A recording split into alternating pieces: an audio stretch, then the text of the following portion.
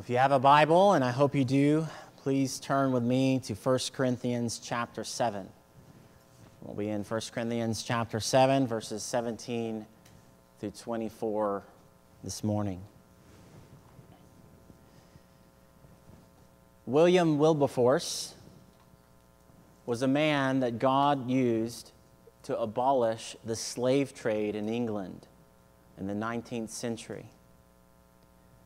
Yet before all of that, before his countless debates and his stances and his many efforts as a 25-year-old new believer in Christ, he was lost as to what he was to do. You see, he had been in politics at that point for 4 years, known and well known publicly, yet now here he was, a Christian. And so what should he do?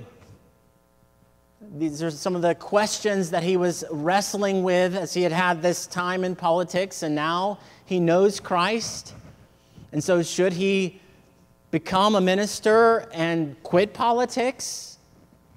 Should he stay in politics, or what should he do?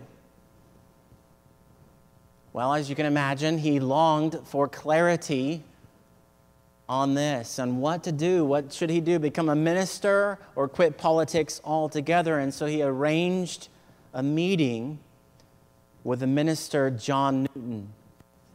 Now, if that sounds familiar to you, yes, that was the same John Newton who wrote the song we so often sing here, Amazing Grace. Newton's counsel would change the trajectory of Wilberforce's life. And not just his life, but really of history, even to this very day. Well, in many ways, our passage this morning gives direction on just this front as well. So often we wonder about God, what God is calling us to do. You know, should we do this or should we do that? You know, day after day, job things happen, family changes, and so on. And so these questions come: should we do this or should we do that, or should we do this other thing? Yet Paul, this morning, in our verses, he sets forth the main thing, the central thing that we are to do right now. Every one of us, right where we are. Right where you are. So to see this, let's begin reading here with verse 17 of chapter 7 of 1 Corinthians. May God bless the reading of His inerrant word. Amen.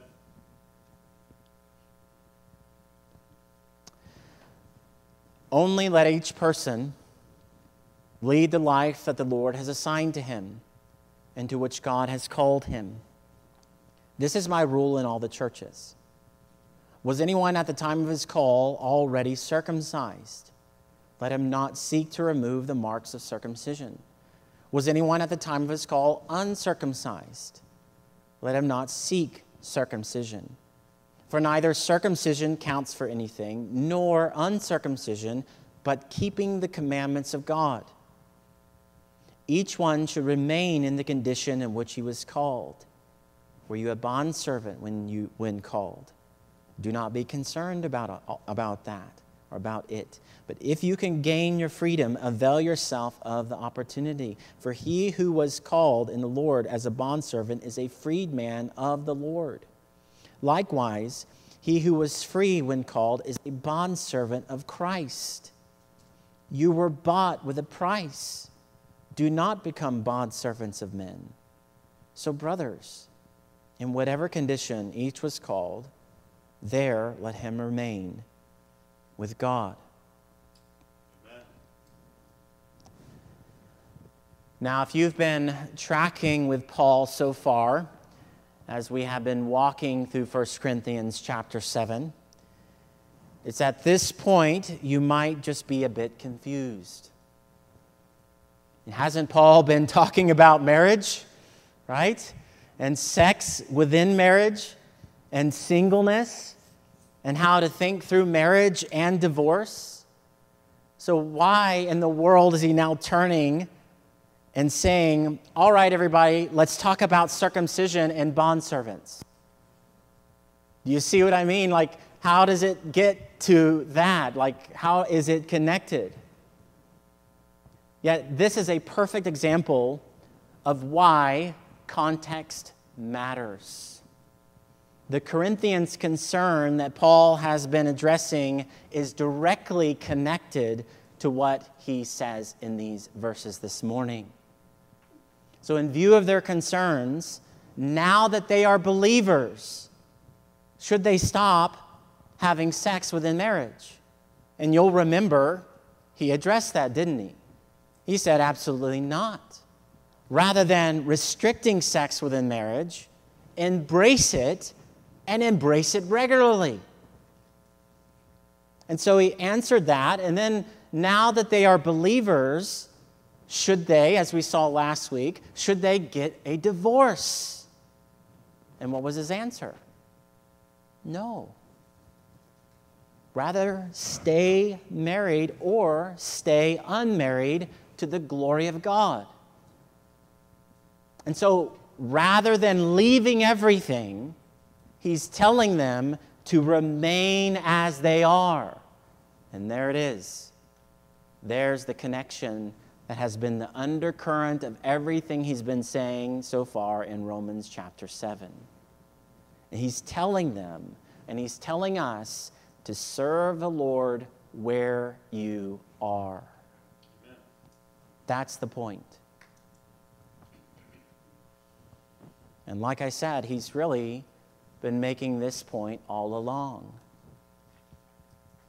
And this is also why, as we complete these verses this morning, we're not there yet, and maybe you're wishing we were there already, but we're not there yet. But this is why next week, in the coming verses, he'll pick right back up on marriage and singleness, because he really didn't change the subject. So now, as he makes that point, serve the Lord where you are, he provides a theological and practical basis for this. He puts their salvation in context. He puts their salvation in context. So we see that here with the words assigned and called in verse 17. So let me read that for you. Now, this isn't the only time we're going to see mainly that word called there. Called, call. You're going to see it again and again in our verses. So verse 17, only let each person lead the life that the Lord has assigned to him and to which God has called him. And so the word assigned here is where they are right now. He's saying God is in that. Where you are right now, God is in that. God's sovereign purposes and plans are right there, right where they are, and right where you are right now. So assigned. And that brings us then to the second word here as well, the word called, or call, that you'll see again and again in these verses. He's talking about when God saved them. So while they were spiritually dead, they heard the gospel, thinking of John chapter 3, if you know John chapter 3 with Nicodemus, right? And says, you must be born again, Nicodemus. Well, they heard, the Corinthians, they heard the gospel call, and the wind of the Spirit blew, and they were born again, and life was imparted, and their spiritually dead heart began beating, and they cried out to the Lord to save them. And he did. And that is exactly what God does and has done in you if you know Christ this morning. And so this is why he asked them, talking about called, when God saved them. In verse 18, was anyone at the time of his call already circumcised? As in, when God saved you, were you already circumcised? Now, this isn't the first time we've seen this in the letter either, right? I mean, all of this connects back to chapter 1. So you can look there, or it'll be on the screen there, from 1 Corinthians chapter 1, verse 24 through 31, and I'll just read verse 26 through 27. So Paul, he says, "For consider your calling, brothers. Not many of you were wise according to worldly standards. Not many were powerful. Not many were of noble birth.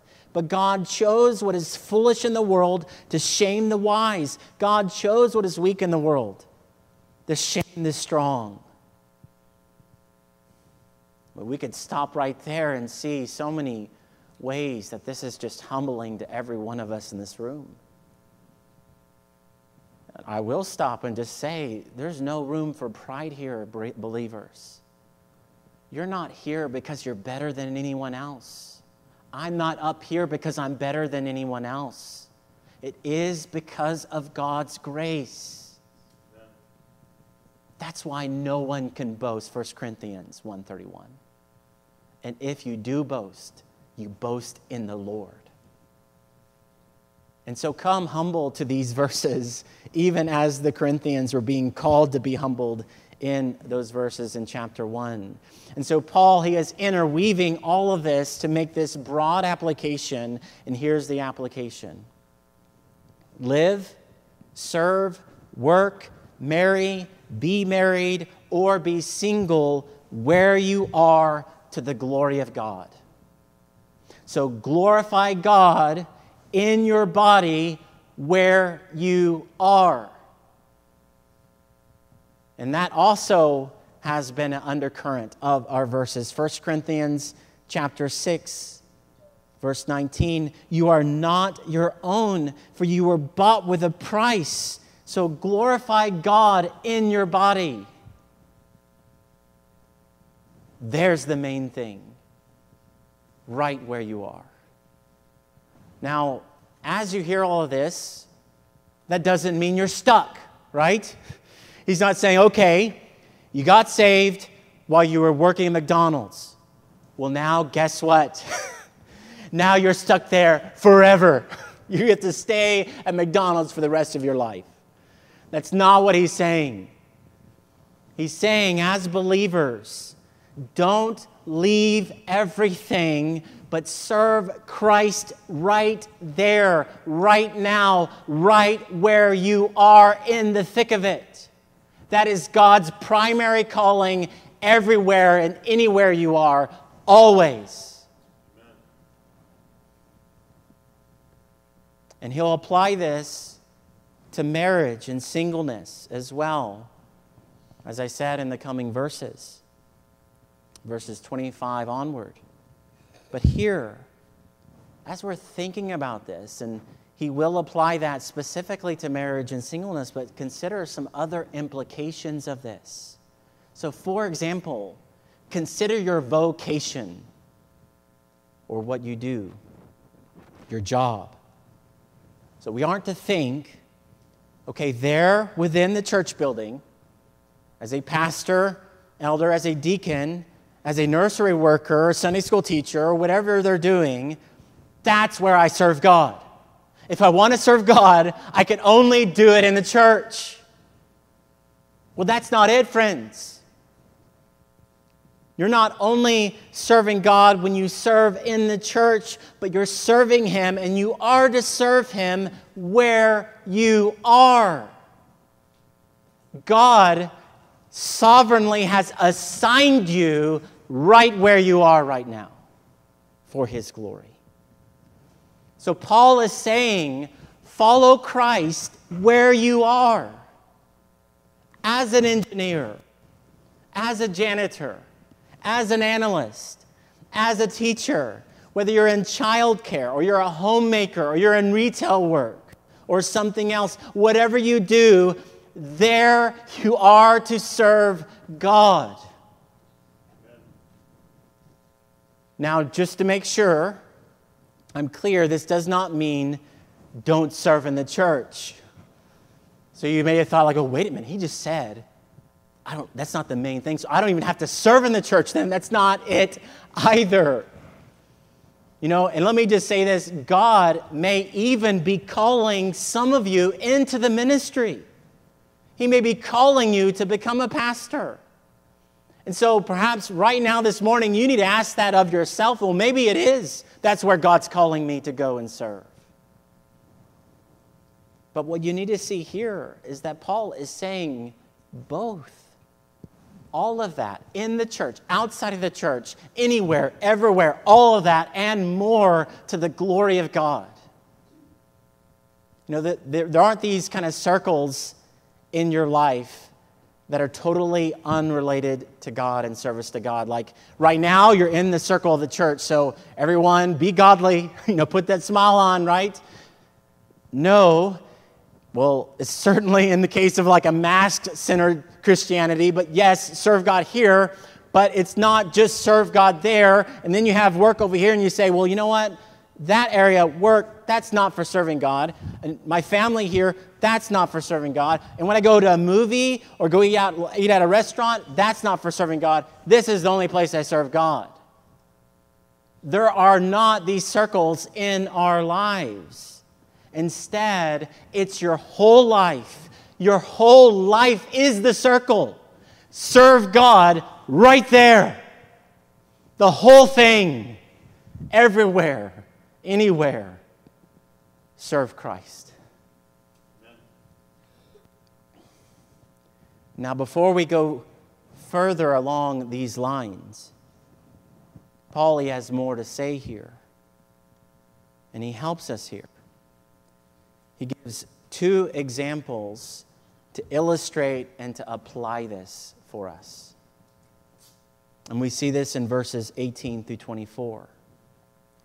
And so he spends the rest of our passage illustrating and applying verse 17. And this is why he brings it back up again and again, like in verse 20 and verse 24, saying essentially the same thing again. Now it's here that we might think that all of this really is just unrelated. Like bondservants and circumcision. How does that relate to all this? But not so. I mean, these examples perfectly make Paul's point. So let's look at these. So see his first example and point here. Whether you're circumcised or uncircumcised, serve Christ. So among the Corinthians, it wasn't likely that there were many Jews among them. However, it could be that some of the Christians there were Jewish, and they were trying to hide their circumcision. Or, on the other side of that, whether, like Gentile Christians, they may have been actually considering whether they should be circumcised as part of an avenue of godliness. And so Paul is kind of addressing this because these are subjects that are rather uncontroversial to the Corinthians. Because if they were controversial, you better guarantee Paul would address them, i.e., Galatians. And so he brings these up as a point of non-contentious. And so as we're thinking about circumcision, I'm sure everyone knows the significance of the circumcision in the Old Testament. Well, maybe not, right? I mean, that is something that is so often that can be foreign to us. And so what was all that about? Now, in Old Testament terms, circumcision was pretty significant. It was a covenant sign that you were part of God's covenant community, Israel. Now, that didn't mean that you actually cared about God. That's why in the Old Testament, God again and again says, they have uncircumcised hearts. I want your life, I want your heart, even in the Old Testament. Which maybe not even in the Old Testament. Because God's ways really should not be a surprise to us. And so that was part of it. That was part of what Paul is addressing here is Old Testament term circumcision. But circumcision also pointed forward to the need, and I won't go into detail on this, but the need for offspring, right? So more specifically, it pointed to God's covenantal promises to Abraham of an offspring that would come who would make all things right again, who would come to save sinners, and he would reconcile them to God. And so Paul, he writes here, in light of the truth that the offspring has come. And so now this verse 19, it really is making an incredible statement here. Paul is making an incredible statement. He says, "For neither circumcision counts for anything, nor uncircumcision." So, taken along with verse 18, Paul's saying, don't hide your circumcision and don't get circumcised because that's not the main thing. And really, it doesn't count for anything anymore. And that's the incredible statement. Something that was so important in the Old Testament really is not important anymore. And why is that? Because who circumcision pointed to has come. Jesus has come. Now, in Christ, he is our circumcision. He is your circumcision. And this is exactly what Paul says in Colossians chapter 2. He says in Colossians chapter 2, verse 11, "In him also you were circumcised with a circumcision made without hands by putting off the body of the flesh by the circumcision of Christ." Skipping to verse 13, "And you who were dead in your trespasses and uncircumcision of your flesh, God made alive together with him, having forgiven us all our trespasses by canceling the record of debt that stood against us with its legal demands. This he set aside, nailing it to the cross." Praise the Lord. So in light of Jesus and that work, and his work on the cross, circumcision does not count for anything. It's not to be on our new covenant radar because Jesus is our circumcision. Jesus is the main thing. He's the show. So in view of this, Paul makes this point in verse 19. Walk in accord with God and his commandments. Walk in accord with God and his commandments. So verse 19 again, "For neither circumcision counts for anything, nor uncircumcision," you can add counts for anything, "but keeping the commandments of God." Now, as you hear that, Paul is not contradicting himself here, as in, you're to say no to circumcision, which was commanded, Genesis chapter 17, under the old covenant, but then you're to go say yes to keeping commandments. That's not his point. He's saying, in Christ, friends, believers, live. In Christ, you're holy, you're sanctified, you are a child of God. And by the power of the Spirit of God, you are to be like Christ. And so in him, we don't walk in obedience for salvation, but flowing from salvation. We walk in obedience in accord with Christ and the law of Christ. And this is why I asked Megan if she would read John chapter 14. And so it's worth seeing here as well. Note what Jesus said there in John 14:23. "If anyone loves me, he will keep my word. And my Father will love him, and we will come to him and make our home with him. Whoever does not love me does not keep my words."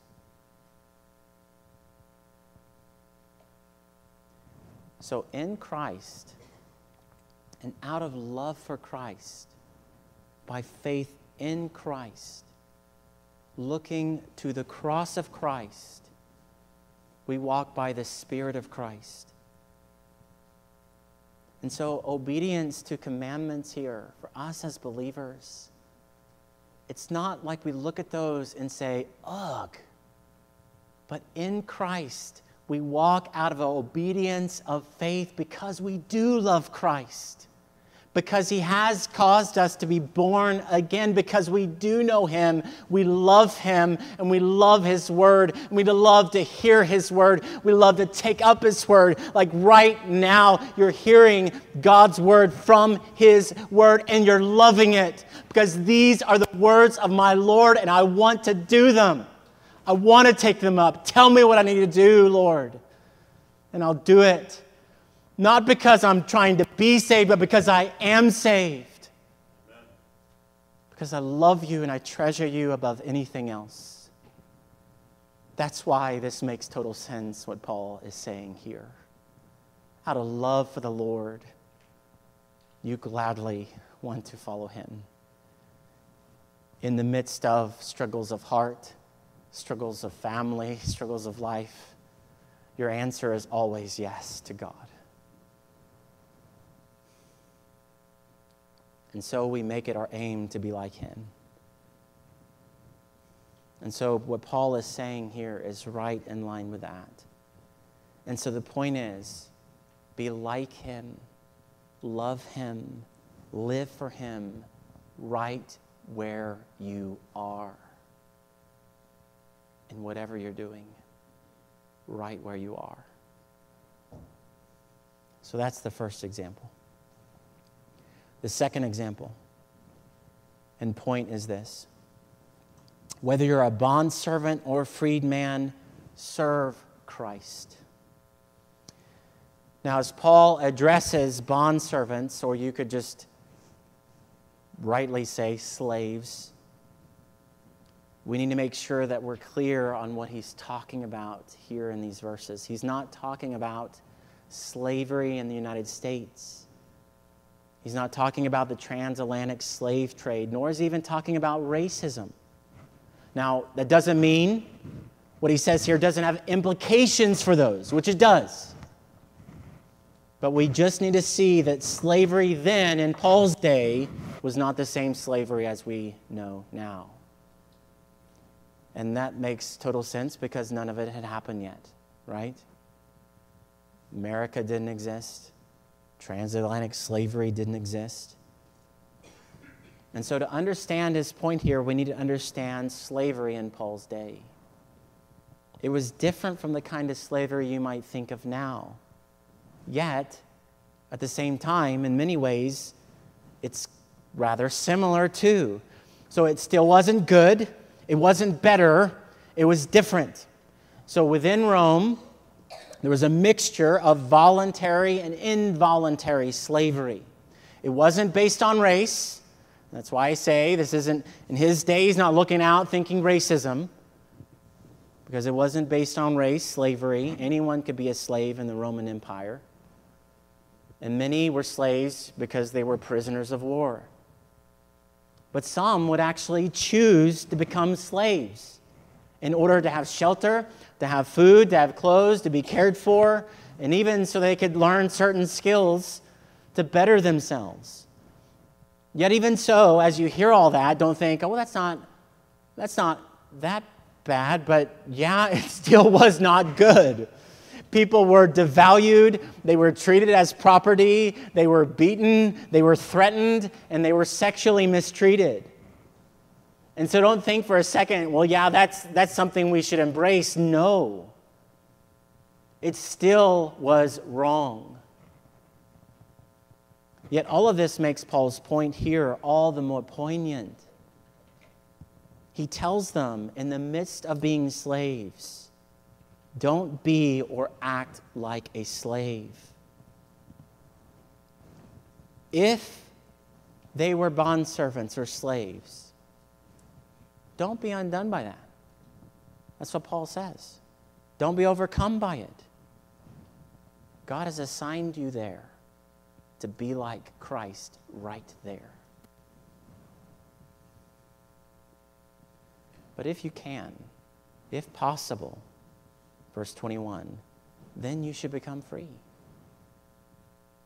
And verse 23, don't become slaves of men. And so Paul, he writes there in verse 22 and 23, for he who was called in the Lord as a bondservant is a freedman of the Lord. Likewise, he who was free when called is a bondservant of Christ. You were bought with a price. Do not become bondservants of men. What is he saying? He's saying, wherever you are, see what you are. Even if you are in the midst of slavery in a nation, you primarily need to be identified by Jesus Christ.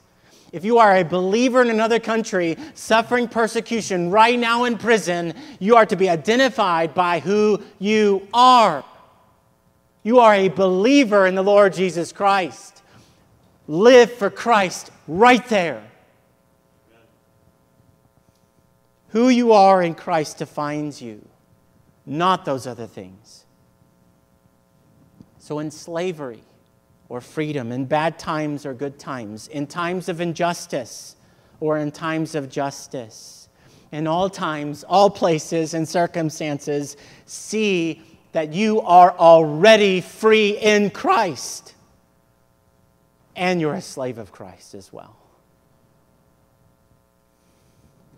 Now, as you hear all this, you're not to think, oh, well, I guess it's not a big deal. Well, that's not what he's saying either. He's not saying suffering isn't a big deal. Injustice is, that's not a big thing. Slavery, that's not a big deal either. He's not saying that. He is saying, see your primary calling wherever you are is to know and serve Christ right there. He's your master. You don't belong to anyone. You belong to Christ. And so he tells the slave, you may be a slave, but friend, you are free in Christ. And he tells the freedman who's like, I'm free. Well, he says, no, you are a slave of Christ. He's your master slave. He's your master freedman. Serve Christ right there for God's glory. You were bought and you were redeemed. You were ransomed with a price. Now, as you hear all of that,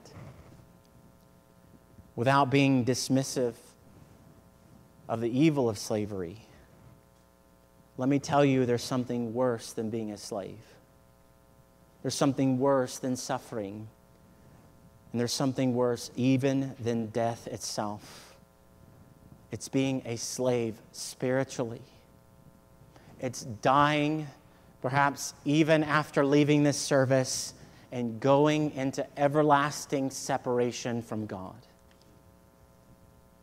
That might be where some of you are right now. Yet even now, the gospel call for you is come. Jesus' call to you is come. He came and He paid the price for your sin. And even now, at this very moment, He can save you. Amen. Everyone who calls on the name of the Lord will be saved. Amen. Repent and believe the gospel. And so the question for you this morning, if you're here and you don't know Christ, will you repent and will you believe Him today to be freed forever? Amen. And so you need to see that He came to pay the price for your sin. You were bought with a price. And so if you're here and don't know Christ, that's what you need to do. But if you're here and you do know Christ, see God's sovereign purposes right where you are. See God's sovereign purposes right where you are. at this very moment, whether you're married or you're single, God, He has you right there. He has you, friends, right there at your job. He has you right there in the thick of trials, in the thick of sufferings. He has you in the midst of hard things, and He has you in the midst of easy things. You know, so often we ask, where would God have me go? What would He have me do? What would He have me be? Now, those aren't bad questions or even wrong questions to ask. But see, even now, He has you right where you are. Right where you are. And He's calling you, whoever you are, to serve Him right there, right now, not later. You're not to look at a future point and say, well, that's when I'm going to serve God. When I get older, I'm no longer a child. That's what I'm going to do when I'm an adult. Or maybe when I get to this point in my Bible reading, or maybe when I get this point in my prayer life, or maybe when I get this point in my evangelism, then I'll serve God. No, friends.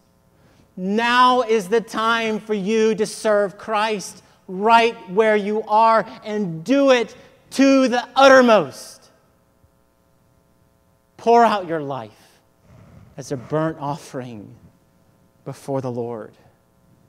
Trust Him, hope in Him, look to Him, serve Him right where you are.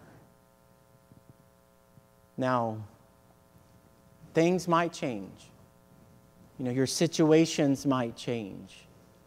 The weight of difficulties might lighten. God may be moving you to something else. But if they don't, if He doesn't still see His sovereign call for you to serve Him, to love Him, to worship Him, to praise Him, and to tell of Him, and to glorify Him right where you are. So, whatever situation you're in, glorify God where you are as servants and slaves of Christ. Ask yourself this morning, are you prioritizing Christ in living your life for Christ where you are right now? You're not looking down the road. You're not saying, once I have this or I have that. Once I'm married, once I'm this or that, once I have that job, once I graduate or whatever it is. How are you prioritizing living for Christ where you are right now? Or even ask, have you become distracted from the main things? From Christ and life and service to Him? And if so, ask yourself, what do you need to do to be about those things, about the main things today? At work, in your life, and in this church. And as you're hearing this, friends, don't shy away from repentance. Don't shy away from humbling yourself. Don't shy away from denying yourself. That's exactly what the cross calls us to do. So it may well be this morning that God is calling you to repent, to humble yourself, and to deny yourself. And you know what? I can tell you He is, because that's exactly what the cross calls us to again and again and again.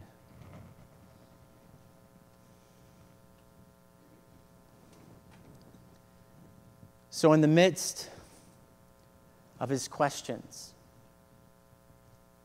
Wilberforce met with Newton. What would he say? What kind of counsel would Newton give Wilberforce? Should Wilberforce serve God or continue in politics? I mean, what should he do? What should it be?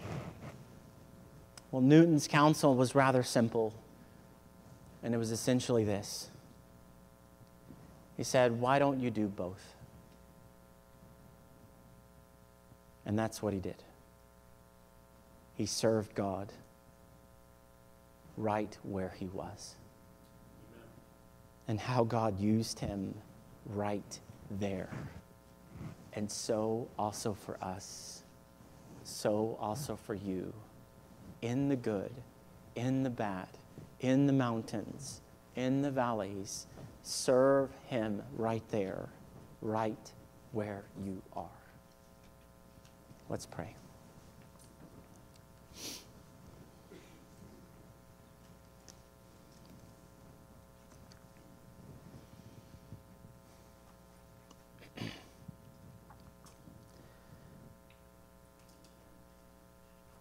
Father, we come before you, and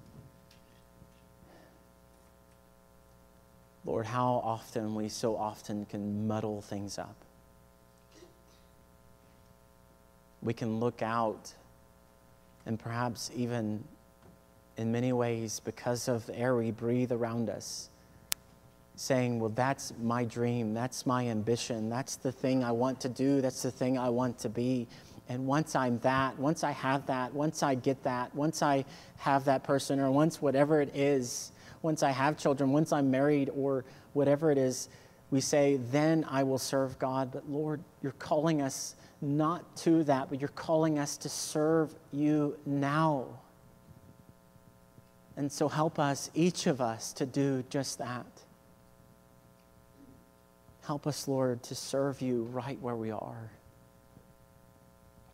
Unashamedly, you have assigned us, you have put us here in 2023.